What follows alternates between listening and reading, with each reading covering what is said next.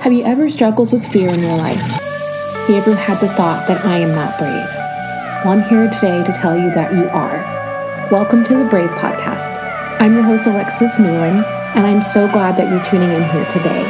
Each week, a friend and I get together and share stories of what makes them brave. So sit back, relax, enjoy your favorite cup of coffee or tea, and get ready for some engaging conversation. And remember, no matter what your story is, you are brave. Hey guys, welcome to another episode of the Brave Podcast. We are now in the third week of March. Like I said, time is just flying by like nothing. And if you're like me, you're probably recovering from the time change. It doesn't matter how long that time change has been happening. I still get knocked by the spring one. It's just, I hate it. This time is great because at the time of this podcast airing, I will be on a mini vacation because I'm getting my wisdom teeth taken out. So I'll probably be relaxing because I'll be either on pain meds or something. So it won't affect me too much because I won't have to go to work when it happens. I just will have a few days off recovering from my wisdom teeth being taken out. So I won't be able to eat hard foods for a while. And the worst is that we're having tacos at church on Saturday. Free tacos. I can't eat them. Dang it. If my dentist didn't insist on me getting my wisdom teeth out, I would have left them there. They don't bother me, but they bug him, so they gotta go. Anyway, that's a little bit too much about me that you guys didn't really know, but I told you anyway. Let's get on to today's guest. Today's guest is Tiffany Bluhm. Tiffany is an author. She is a fellow podcaster. Her podcast is wide though, and she does it with Ashley Abercrombie. I listened to a few episodes. There's a lot of great, rich content on there, and there's a lot of funny things. So it's definitely a podcast I recommend you listen to. Now, just a warning, this episode deals with some adult topics surrounding abuse of power in the church and misuse of power in regards to a male-female relationship, and how women have been kind of trained to be silenced about this and to disregard it, and how you can empower yourself if this ever happens to you, or if you know of a friend this happens to. So Tiffany Bluhm, this is her whole mantra of basically giving a voice to women who have been mistreated in this way in either a church setting or even out in the working world. She shares her story of how this impacted her and how this launched her to do this book. And her book is actually landing, I believe it's on the 17th. It's the 18th. So Thursday. So the day after this podcast airs. So you guys can pick up her book. It was a really great read. She's very journalistic about it. So she does all this research and gives you all these articles and all this evidence of things that she has gathered of abuse of women throughout the years. It's a great read, very informative. I implore you to pick it up if you like. All right, so thank you for tuning in, and without further ado, here is my podcast guest, Tiffany Bluhm. You're listening to the Brave Podcast, and my guest today is Tiffany Bluhm. So Tiffany, I'll have you introduce yourself and tell people why you're awesome. Tiffany Bluhm, as Alexa said so well. Thank you for pronouncing my last name correctly. And I am an author, speaker, podcaster myself. I have spent years and years in the nonprofit world serving women, women's empowerment, women's equality issues. I am so excited to release my third book, Pray Tell, Why We Silence Women Who Tell the Truth and How Everyone Can Speak Up. Love that. Love that. So let's jump into your book. What inspired you to write this? This is a topic that's difficult. So what inspired you to dive into this? Well, before I explain that, I just have to say I'm the girl who was like, women's ministries, non-controversial topics, everyone's awesome. Nobody's doing things they shouldn't be doing. I'm not the girl who went wading in controversial waters and was ready to charge the hill. I'm passionate about justice and reaching women on the margins. Everything changed when I found myself in the hot seat and I spoke truth to power and delivered sensitive information and found myself to be disposable in the process. I'm with you. I'm that person who's like, I don't like controversy, or I'm not confrontational at all. But when something is happening that is wrong, you have to speak up. Yeah. If you don't, who will? Yeah. And it's one of those things, I'm with you. I am the last person on earth anyone thought would speak up and raise her voice, because most of us, we're all playing a self-preservation game. Our ultimate worship is to security more than we'd like to admit. It's so true. Right? And that self-preservation bleeds into every area of our lives. When we consider the doors that have been opened to us and the opportunities that we have, none of us are looking to lose opportunity and resources in our platform and our paycheck to raise the banner for someone else. Yeah. Because in my situation, I wasn't the victim. I wasn't the one taken advantage of. I was the bystander. So I had to ask myself that ethical question.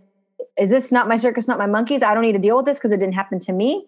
Or do I have a role to ensure that every woman feels respected and safe and in equitable spaces?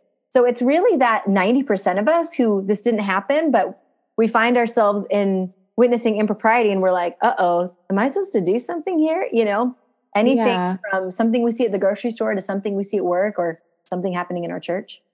So let's get into your story a bit. I spoke up and found myself to be disposable. I really thought to myself, you know, if this is happening now, surely this is happening to other people. Surely other people are feeling so silenced. And why do women feel like they can't speak up if they have something to lose? Yeah. And so as I journey through that, it's a very journalistic approach to this issue. I combine scripture with modern history and then in the faith context as well. So there's a lot to it. And I so enjoy the research part of it and the writing part of it. I can tell that reading this is like an investigation. I really enjoyed that. I was like, wow, she's really digging and showing all these circumstances and evidence. Yeah. Yeah. So that's really what led me, is just knowing that if this happened to me, this is happening everywhere, because we don't want to believe that good men are capable of bad things. There's so much dissonance in understanding that somebody who's benevolent or kind or generous is also capable of abusing his power at a woman's expense. We don't want to believe that. But the reality is it's prevalent and it's happening a lot. And those narcissistic tendencies that we often praise as leadership qualities are really, really doing some damage. And we have to be able to know it, recognize it, and work toward safe, equitable spaces. Let's go to like this happening in like the area of faith, like in faith-based organizations. So if you know this is happening, how do you bring this up? Say like you see this happen and it's someone who's like a leader or pastor or something like that. How do you kind of bring this up and confront this person? What are your thoughts? How would you do that? Yeah, what a good question. I think first we have to understand how it happens. Yeah. We're like, how did we get here? We read something on Christianity Today or CNN or see a hashtag on Twitter and we're like, why didn't anybody speak up? How did he get away with it? Why didn't the board or the elders say something?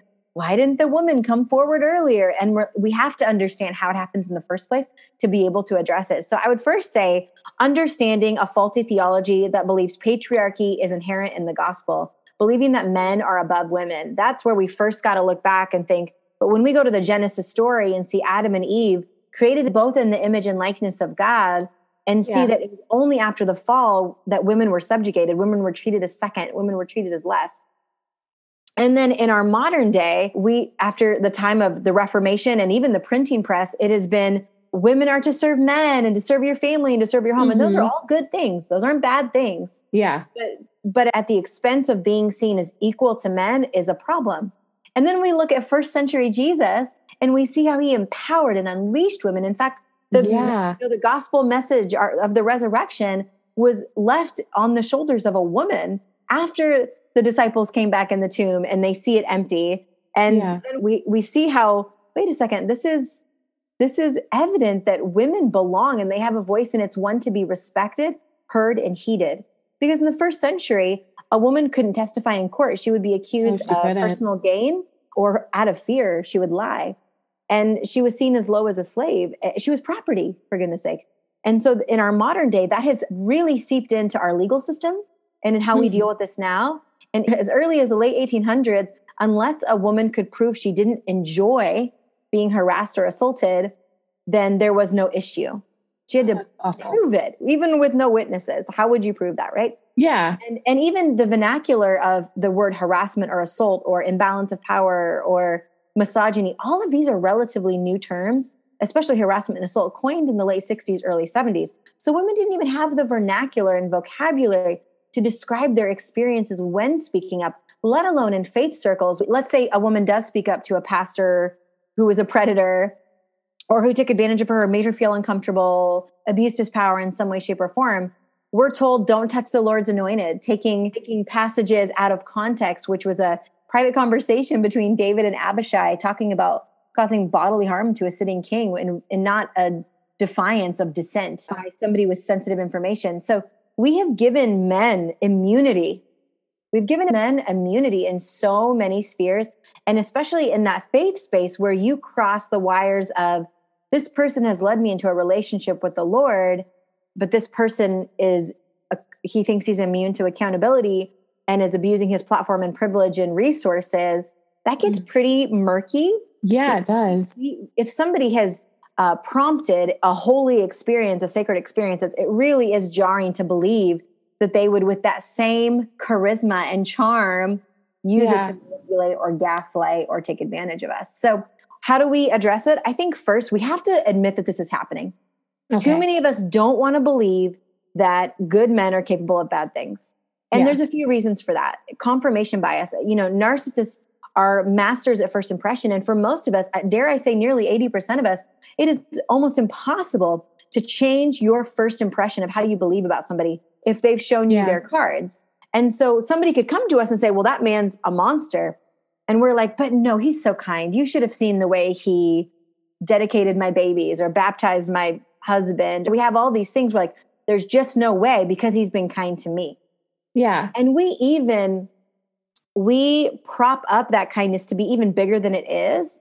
As a Stockholm syndrome, if you will. Even if someone shows us the slightest bit of kindness in a toxic situation, we are endeared to them. Yeah.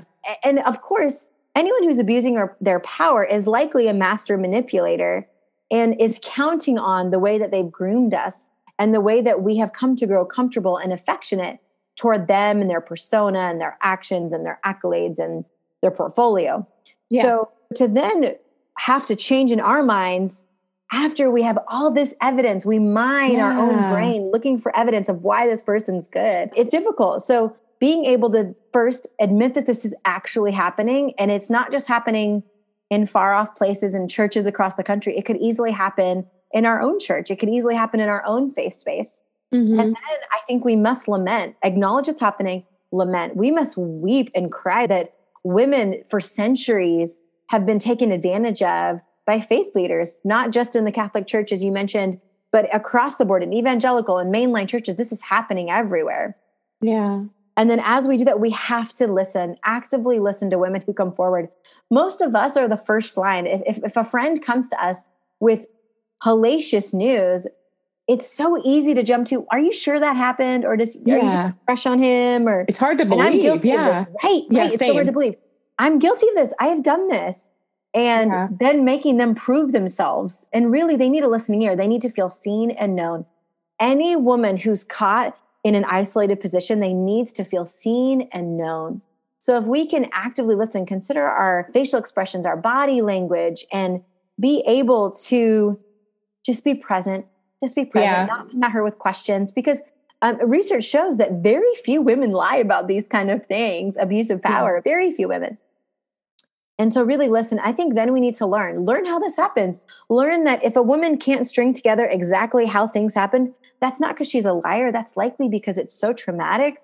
Her brain is trying to grapple with the post-traumatic stress that she's experienced. That's actually evidence of trauma, not lack thereof. And then also, I think we have to really recognize that love is not divorced from justice. Oh, I like that. Especially in faith spaces, we believe that love and justice are opposite sides of the coin, and they really are the same side. Love looks like calling the police. I believe it's Cornel West said, justice is love in public, as something to that effect, meaning that pursuing justice and pursuing recompense and redress for those who've been harmed is not ill will. And it's not that we're not forgiving and that we're trying to not move on, which is pushed in faith circles. Oh, just forgive. Just forgive. And so really being able to understand that it is imperative to pursue justice, or this is going to happen again. Yeah. We get away with stuff because we let them. Yeah, exactly. We don't have consequences. And there has to be a line in the sand where we say enough is enough. And it's not one woman, it's all of us speaking together, women and men, being allies and understanding that, everyone deserves safety and respect and kindness and dignity. And no one should suffer from an imbalance of power, whether it's race, class, size, physical size, or gender between men and women. Exactly. So what if you encounter, so you've said that this didn't happen to you, but this happened to someone that you knew. What if you encounter someone who's afraid to speak up? Right. How do you encourage them to? Because like you said, if you don't say anything, it'll continue to happen again and again.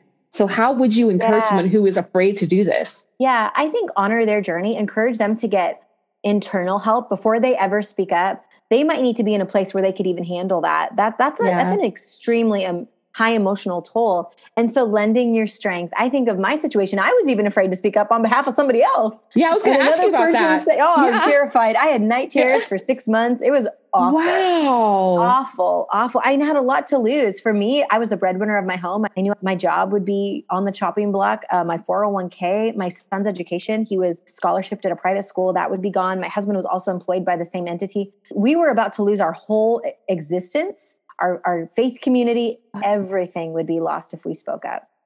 And it was when another person said to me, I'll lend you my strength. Like, you don't have to do this alone. And I think when somebody is struggling, like, I can't do this, honor their journey, encourage them to get professional help, because this is an outrageously traumatic thing. As I said, it's the leading derailer of careers for women.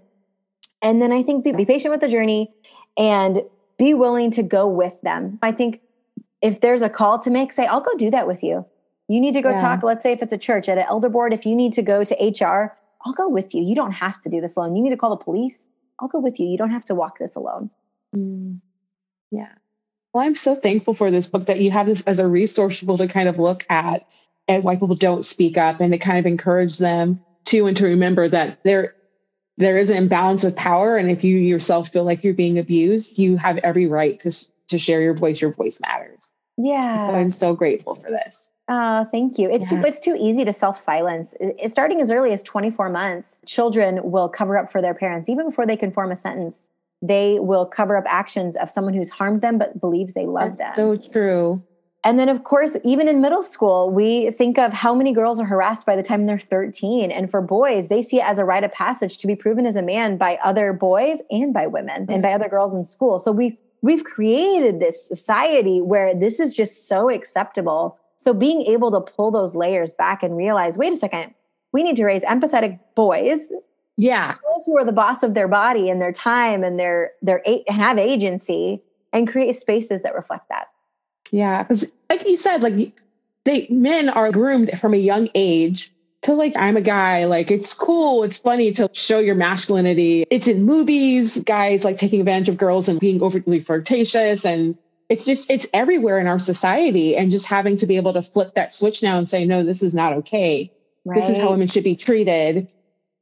It is not okay to objectify anyone or to use your sex to overpower someone. Come on. That's exactly right. It's that fraternity culture into adult life. Yes. Where there's just so many free passes, and we don't see things as like, oh, they're just a boy, or, oh, boys will be boys. And it's like, nah, dog, not happening. Nah. Yeah, it's not okay. Not okay. So for kids, it starts with our children kind of rewriting the script. How would you kind of bring up this subject with children? Oh, what a good question. So I think as soon as kids can understand what you're talking about, or honestly, as soon as they can stand, you can encourage that, and you can speak this over them. But if you see them hammering at another kid, or, oh, no, your hands to yourself, or you don't get to touch somebody. Consent feels like such a dirty word because we associate it with adult dating. But consent starts very young. And maybe we need to give it a new name because people are so afraid of it. But consent to their time. I think of, it's not just body of a little boy using, if he's a bully on the playground, or, whatever the case may be. It's also time of like demanding, oh no, you need to play with me, or you need to do what I want to do, or I want to do this. So we're doing this. Even that behavior enables that imbalance of power starting in a young age. And so having boys be aware, Nobody can touch your body. Nobody gets to take over your time, unless your mommy and daddy, and you don't get to do it for somebody else. Yeah. So it's obviously imperative that we teach body awareness, but it's also imperative that we teach body awareness for other children. If you see somebody touching someone else, you got to go tell an adult. If you see, and that's not for you either. And so and we have those conversations when they're really little, and then we might have them after something goes wrong in high school. And then we hope for the best when they're an adult. And really it's an ongoing conversation. And it's before it happens. I have 2 boys, 10 and 6, and it's having these conversations before he sees it in real life, because it's jarring. And no matter where we fall on that fight, flight, freeze, or fawn, we all handle traumatic experience, whether small or large, differently. And so being able to say, hey, if you were in the locker room, I have an almost middle schooler, I have a preteen. If you were in the locker room and you heard somebody say something unkind about a girl, what would you do? What were some things you could say in response? So we're creating these opportunities to put a line in the sand in a non-confrontational but honest and respectable way, where it's just not appropriate. So I think having those conversations before, and it's awkward. I get it. I've got a boy going through puberty. It's awkward as up in here. Yeah. It's weird. It's weird. But those conversations with our kids and that open line of communication of like, hey, how do you believe that girls should be treated? Do you believe girls are as smart as boys? Do you believe that boys should have better jobs than girls? Just constantly talking about equality in the home and understanding that everyone's the boss of their body and everyone's the boss of their time. It's not okay for us to take, because an imbalance of power and abuse of power is theft of someone else, theft of their time, theft of their body, theft of their platform or their resources or their life. And so being able to recognize that in small, kid-friendly ways, and then having those conversations, especially in the teen years, and as we launch kids off, we want to raise respectable men and women in the world who can honor each other and work together. Partnership is the goal, not one oppressing the other. No, I agree. I definitely agree. Because God created us to work together. He created us to be together. And so just this imbalance, we have to fix it. We have to look at each other equally. Yeah. Yeah. The world depends on it. The future depends on it. The moral arc of the universe depends on it. It really does. If we keep having this division, we'll just all fall apart. It says a house divided will fall. Yes. It will crumble. And so we need each other, and we need to look at each other with respect. Definitely. Absolutely. Absolutely. So how is the book launch going? How are people receiving it? Yeah, so it launches March 16th. So right now there's about a little over 250 people who have early release copies, you being one of them, to just kind of put it out there and put feelers out there, and launch team getting familiar with the content. And my prayer is this is not a moment, it's a movement, truly a movement where women are also beginning to understand how in the smallest of ways they have been taken advantage of. Anytime that they were passed up for something when they were more qualified, anytime that they were pursued because of a stereotype as a woman of color, like being able to identify, wait a second, this happened to me. And that's been my biggest feedback so far from women who've read it, is like, oh my gosh, I am looking back at my life experiences and realizing how gaslit and manipulated I was by the men in my life. And I didn't even realize. I didn't realize, because my job was to fall in line. And if I wanted a place in the system, I had to obey the men who let me in. And so that's been I'm so glad that that's the eye-opening takeaway, and believing that the best is yet to come. Yeah. And I was reading some of the things too in your book, and it's the pretty thing. Oh, you have a pretty face, or just comments on your appearance. And you're just like, oh, like there's been times that's happened to me. And I'm like, this is awkward, but you're like, is this really harmful? You never really thought about it until you realize how you feel afterwards. You're like, oh, that felt so weird. And like, how do you even address that? Hey, don't say those things to me that makes me feel weird. Yeah. And if we did, would we lose opportunity? Yeah. If it was our boss who said that, would we lose that promotion at our next annual evaluation? Would we lose something? I think we let things slide because we don't want to rock the boat. Yeah. And it's harming us in the long run. It is. And like you said, security, it really is something we do worship. I know that I am a security person. I want to know that what I have now is going to be stable, and it's not going to, I don't want to lose. No one wants loss. No one wants loss. Nobody. Yeah. So you just hold on to things that could be so toxic for you because you're so afraid of losing. You lost your job from this. How did you recover from that loss? Yeah. So I walked away because I knew that if I stayed in the system, this person would make my life pretty miserable. And it would end up as me quitting or getting let go for some reason. And I wanted to walk away on my own terms. So, and honestly, just real talk, I knew I couldn't speak up if I was still in that system. The stress and the anxiety and the depression that I walked through with this knowledge and witnessing what I did was too much. I had to remove myself to be able to walk the rest of the leg of that race for me. So rebuilding, I got to be honest, it's one of these things, like I said, it derails a woman's career and it affects all the people around her. Again, even though I was a bystander who served as a whistleblower, I really had to take some time and grieve. Obviously, I grieved the hard parts, but then I had to grieve the good parts that would never be part of my life again. Yeah. It's one thing to grieve the hard things that we've lost and that we've gone through. It's a whole nother thing to grieve the good parts that we weren't ready to say goodbye to. And so walking through that and then realizing, okay, I just left my dream job. What's next? What is life going to look like now? And being able to ask yourself, am I resilient? Like, is this something that God can continue to do? And remembering that he doesn't forsake the righteous. And I hope wherever you're listening right now, you remember that he doesn't forsake the righteous. Just to know that he's still faithful. And just because doing the right thing looks like the hard thing doesn't mean it's over. And so really dreaming again. In fact, I ended up writing a book called She Dreams because I was in my own season of like, okay, what's next? What's next? What am I supposed to do next? Where do I go from here? And it really was this moment of believing, okay, I know that there's good things to come. And the underdog usually has a really great story.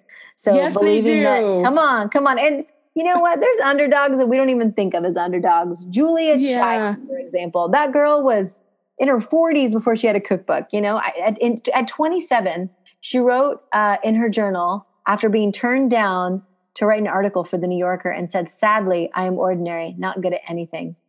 Julia friggin' Child wrote that. You know what I mean? Like longest running show, multiple honorary doctorates, you know, anyway. So amazing food. Oh my amazing food. Taught Americans how to cook French food. Oh my gosh. Yeah.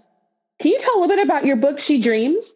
Yeah. So that's all. That's kind of the bread and butter of it is, what does it look like to dream and how do we order our dreams? What does it look like to find mentors? What does it look like to shortcut the distance to your dream? How do you map it out? How do you begin with the end in mind and work backward to see that become your reality? And even in my own life, I remember a mentor of mine, he's like, write your life as if it was already happened, the dream as if it's already happened. So I wrote down, I woke up in the morning, got my kids off to school, walked up to my home office and made a cup of coffee, started some conference calls. I work from home. I did this whole elaborate, as if it was already my life, like a diary entry. Wow. And sure enough, within 5 years, that was my exact life. Seriously? Just planting that seed. And then you start to notice, right? You start to notice the opportunities that would help get you closer to that. So I kind of anchor the story with Moses. Yeah. Who was a reluctant dreamer, but called by God nonetheless. And often our dreams outlive us and are much bigger than us. And they're scary. They're so scary. So what does it look like to dream big dreams and know that it could be expensive? It could be time consuming. It could cost you, but knowing that the world may keep on spinning, but you won't unless you dream.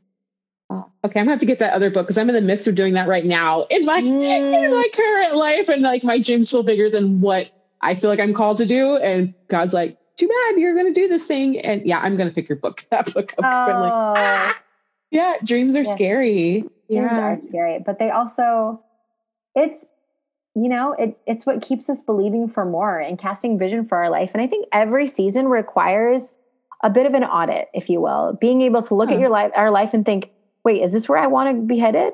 Because we don't want to wake up one day when we're 80 and be like, oh wait, I missed the boat. I didn't really check in with myself on what I wanted to do. And so I think I'm honestly in a season of that right now again, of just being like, okay, where do I go from here? Like what's next?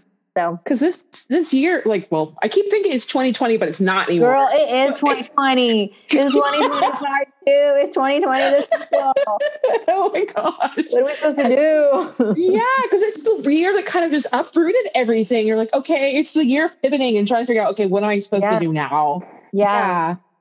I think that's where so many of us are at of, and women have been inordinately punished by COVID-19 just because they're often the ones leaving work to homeschool kids and virtual school and be present. And so it's painful how much women have lost. Obviously we've all lost so much, but watching how women have suffered in a unique way through this has really been quite unique. And add to that the isolation. It's not like we're with our people where we can hear ourselves out loud with other people who can talk some sense into us.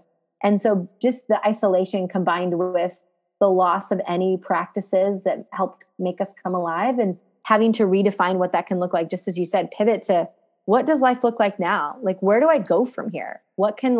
How can I somehow even mildly attempt to thrive amidst a sea of loss, loss of life, emotional loss, professional loss, financial loss.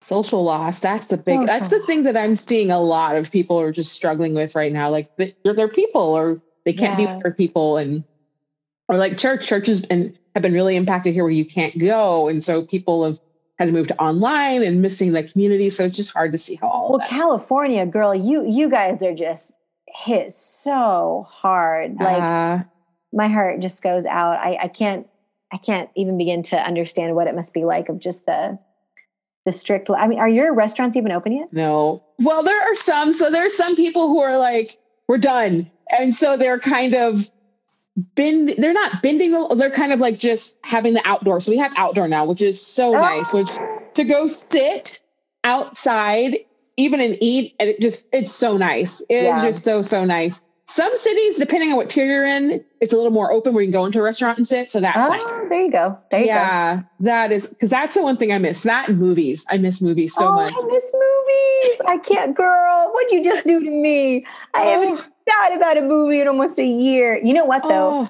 I wanted to go see Wonder Woman 2 or Wonder Woman 1984 or whatever it's called. And then everyone said it was super bad who had HBO Max. So I was like, okay. I saw it and I'm like, this isn't because the first one was so amazing. And you're like, this was great. And so I feel like if the one that they showed this time was first, it would have like helped. Cause I'm like, because it was just like, it wasn't bad. It was just not the best. I'm like, it wasn't the awesomeness of the first one. It left you wanting more. Yeah. I was like, dang it. Like it was good, but you were just like, okay. I mean, it was still worth watching. I love Wonder Woman. She's my favorite superhero, but like, I was like, man, the first one was just so amazing. Like you left the movie, like I can take over everything. And then this one was just kind of like, it was good, but you didn't leave you with that like awesomeness of the first one left you with.